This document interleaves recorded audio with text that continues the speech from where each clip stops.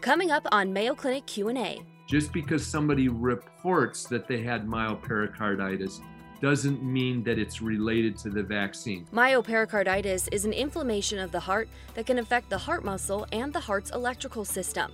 There are reported cases of this viral infection in individuals 30 years and younger who received their second dose of the COVID-19 vaccine.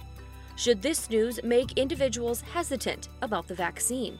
When you look at the other side, okay, well, what if we don't get the vaccine? Well, not quite 3.5 million children in the U.S. are known to have been infected with COVID. 400 of them have died. Nobody's died of myopericarditis from the vaccine at this point. Welcome, everyone, to Mayo Clinic Q&A. I'm Dr. Helena Gazelka. We're recording this podcast on Monday, June the 14th, 2021. And boy, is it hot up here in the Midwest and elsewhere. Welcome today again to Dr. Greg Poland, virologist, infectious disease, and vaccine expert from Mayo Clinic. Hi, Greg. Well, good morning. Good morning. How wonderful to see you on a Monday morning. And you, so brightly dressed. It's a pleasure. Sunshiny. I've just been in Sedona hiking over the weekend, and I have to say it was hotter in Minnesota than it was in Sedona, interestingly. Crazy weather. Isn't that something? Well, how are you today, Greg? I'm doing pretty well. Things have quieted down a bit in regards to COVID. I'm sure we'll talk about that with one new area that we should talk about in regards to a side effect that might be happening in kids. All right, we will get to that, Greg, but you said things have quieted down, but not everywhere, Greg. Have you heard about these cicadas in Washington, D.C.? They actually kept a plane full of journalists traveling with Biden from being able to take off because they filled the engine. I saw that. This is really an amazing phenomena that's hard to explain to me on any kind of rational basis. I'm glad they haven't made it to my spot in Minnesota yet at the Mayo Clinic. So. It's been quiet. I'm hoping. Well, Greg, I know that we have COVID news that you want to share, but I would like to discuss some COVID news first. I read about a yellow lab named Buffy.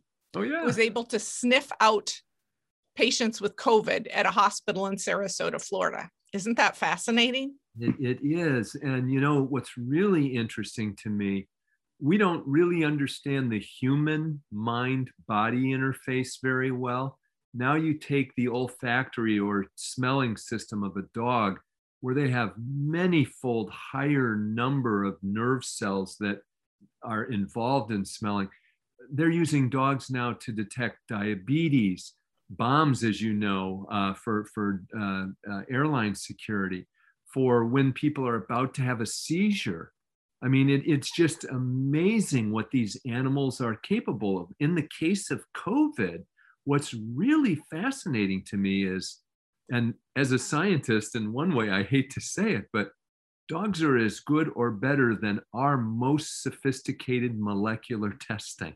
Oh, that's something. With all the money that's gone into testing for COVID, we could have just been having yellow labs and they're man's best friend too. And not only that, in hospitals, as I'm sure you know, because we do it at Mayo too, but dogs are also used as part of the therapeutic treatment. Studies have shown that when a dog like a yellow lab comes towards you, your blood pressure and heart rate almost automatically start going down. It's really an interesting phenomenon that deserves a lot more research. It really is very interesting. I guess we've got to get to some serious COVID news, Greg.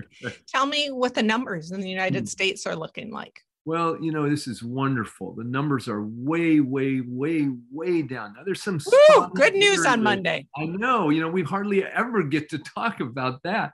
There's some spotty areas where that's not the case. However, and, sometimes as a scientist, you end up being the Debbie Downer. I want to remind people that if we looked at the incidence curve from last year at about this time, it was equally low. So does this represent the natural seasonal variation? Is it because we've got about half of people immunized? Is it that many now? Half? Yeah. We're really getting up there. Now we're stagnating at the 50 to 70%, depending on which state you look at. Some states are already at 70%. Other states way below that. So is it that? I think we won't know, just as we didn't know last year, until we get to fall. Our biggest concern is that with immunization rates at 50%, we're going to see another surge this fall with these much more infectious variants. Well, Greg, which leads us to a discussion about variants. There are many variants, and the World Health Organization has started naming them alpha, beta, gamma, delta, right. I think. And I think it's the Delta variant that's of particular concern to us. Why? Well, yeah, there's a number of variants that are of concern. So last summer we were at really low numbers. Then we had a major upsurge. And the reason for that was the Alpha, or so-called UK variant. The Beta variant is the South African variant. That turns out to be more infectious. The one we're really struggling with and concerned about around the world is the so-called India or 617 or Delta. It gets very confusing.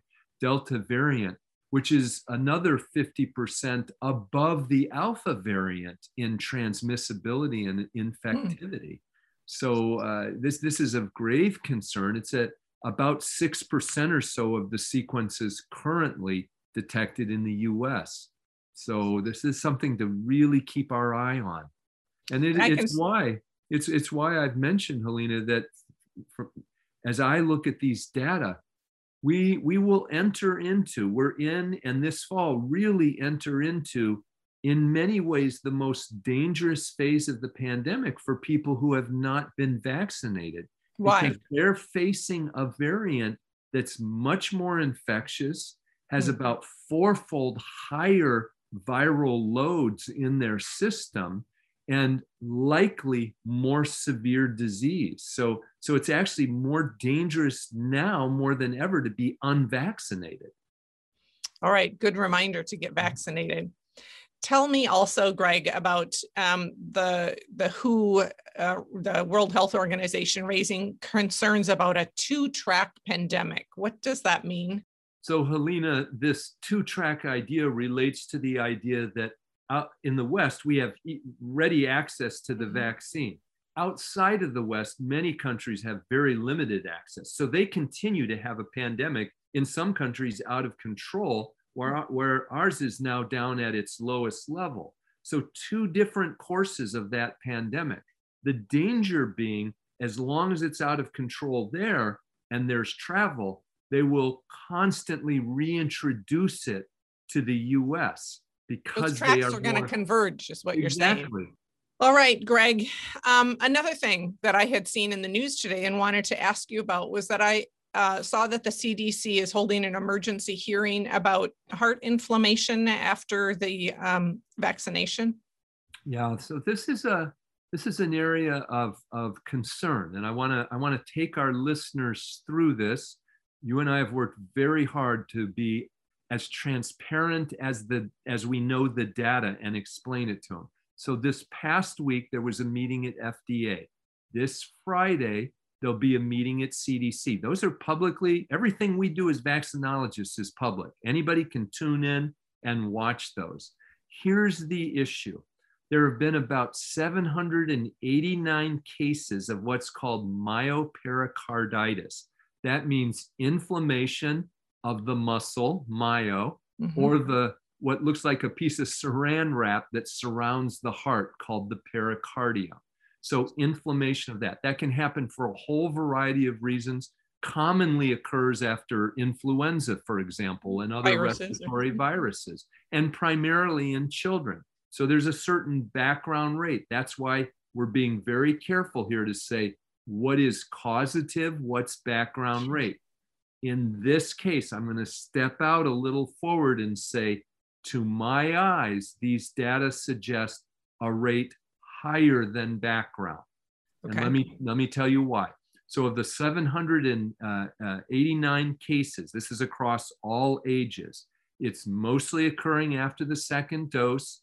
males far more than females, which is true for the background rate, with a mean age of about 24 years. Now let's take out of that 789, the 470 that have occurred in people under the age of 30.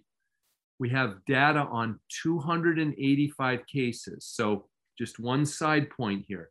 Just because somebody reports that they had myopericarditis doesn't mean that it's related to the vaccine. So a lot of work has to go in examining every medical record. One of them might have been occurring 3 weeks before the vaccine, and they're just now reporting it. So of the 285 cases where we have data, 270 of them have been discharged, had no complications, nothing like that. 15 still in the hospital and 3 in the ICU. So let's break that down a little further.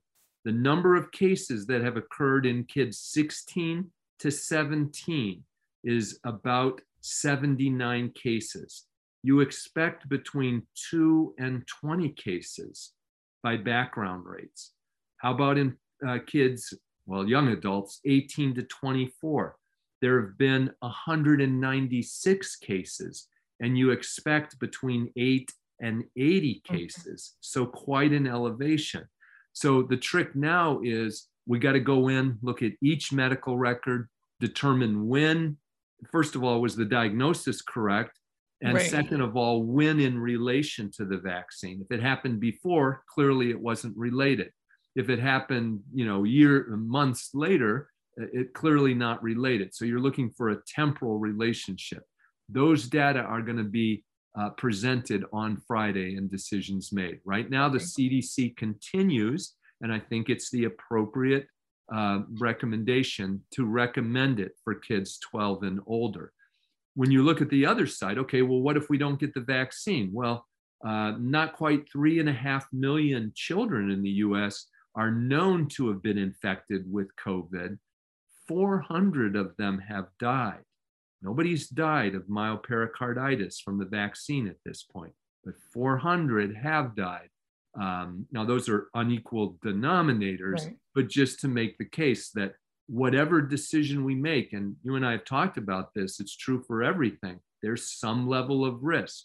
What we're looking for is much more benefit and much less risk. So Greg, you talked about the accuracy of diagnosis. How do you diagnose myopericarditis? And do we know, are all these cases actually documented with diagnostics? Right, really good question, because they're not all documented, and that's the research that has to go on. So the typical way that you diagnose it is a patient comes in and complains that they have chest pain, or they're short of breath, or their heart is fluttering. You'll do an EKG, you'll do an echocardiogram so we can look at the muscle of the heart, and you'll do what's called cardiac enzymes, a blood test. When those are abnormal, we can make the diagnosis. Now, what do we do for it? The vast majority of cases monitor their heart rhythm and rest. And the vast majority are very mild. In fact, if I didn't say it, it probably occurs much more commonly than we are aware of. It's just that we don't diagnose this because it's transient, it's mild, it goes away on its own. What you're looking for are the cases that can cause problems. So when somebody has more severe symptoms or more prolonged symptoms, that's a time when, if you've gotten the vaccine and those are symptoms, you should report those to your physician or healthcare provider so that it can be looked into. Yes. So supportive care was what we would call that. Basically supportive. Yeah. Well, great information. Thank you, Greg. Yeah. Now, we started this out very positively by saying that the case numbers were down. Anything else that you'd like to share with us today? I think the other news that's really interesting is, there's something called monoclonal antibodies. Yes. These are synthesized antibodies that attack the virus and prevent it from infecting. So we've been using monoclonal antibodies. In fact, at Mayo Clinic, we've been one of the leaders in using monoclonal antibodies. Well, it's a two monoclonal combination made by Regeneron. Excuse me. They have now developed a formulation where you can give half the dose subcutaneously. In the past, it's required admission to the hospital to give it by IV. They're now testing this in younger and younger ages at lower and lower doses, and it's working well. So this is another example where we can rescue somebody if we catch them early enough who's gotten infected and treat them. The other really interesting paper that came out was the use of those in nursing home patients who had not yet gotten the vaccine, but there were cases in the nursing home. It also involved the workers there. So they prophylactically gave them the monoclonal antibody, and it worked. It prevented infection. So you can prevent and treat. So I think we're going to see a lot more of that. The other interesting thing that has been gathering some momentum is the idea of next gen or next generation vaccines. And two of those that are being worked on are oral pill vaccines against COVID. And another manufacturer is working on a patch, something like a Band-Aid that you could put on to immunize. So, if there's a silver lining, and it's a funny thing to say, but if there's a silver lining in this tragedy that has been the pandemic, is like many tragedies, it sparks innovation and research that will eventually benefit all of us. It has been absolutely amazing. I think the sub-Q delivery of the monoclonal antibodies is amazing. I know here at Mayo, we've been using some outpatient infusion centers because I believe, at least initially, that some of the thought behind using monoclonal antibodies was to keep individuals from becoming hospitalized, I think. Exactly. But they were having to go in 5 days in a row, I think, to receive their antibody. But now sub-Q, that would be so you can do it outpatient, you can do it, home therapy. So that's a game changer. Yeah. The only other thing is, as we've sort of touched upon, are the variants. A lot of work going into sequencing and understanding. And I know we've said it before, but I want to just briefly make the point again. What we knew and what our listeners have learned over the past year, some of that information will not hold true as we go forward because we're facing variants that are much more infectious. So you look last year, it was rare for a child to get infected with symptomatic infection or be hospitalized. Now in the US, with some of these variants, 25% of the COVID hospitalizations are now in kids. Oh my goodness. So information is going to change as we know more and more about these variants. Well, if there's anything we've learned over this pandemic is that information changes, right? Yeah, indeed. And, we learn as we're going along. We're forced to. Right. This is a new virus. Well, thank you so much, Greg. Yes, Lots of interesting information today, including COVID sniffing dogs in Florida. Cicadas, dogs, and humans. Well, thanks for being here today, Greg. My pleasure. Our thanks to Dr. Greg Poland for being here today to give us our COVID update. Dr. Poland is an infectious disease expert at Mayo Clinic, and I hope that you learned something today. I know that I did. We wish each of you a very wonderful day. Mayo Clinic Q&A is a production of the Mayo Clinic News Network and is available wherever you get and subscribe to your favorite podcasts. To see a list of all Mayo Clinic podcasts, visit newsnetwork.mayoclinic.org. Then click on Podcasts. Thanks for listening, and be well. We hope you'll offer a review of this and other episodes when the option is available. Comments and questions can also be sent to Mayo Clinic News Network at mayo.edu.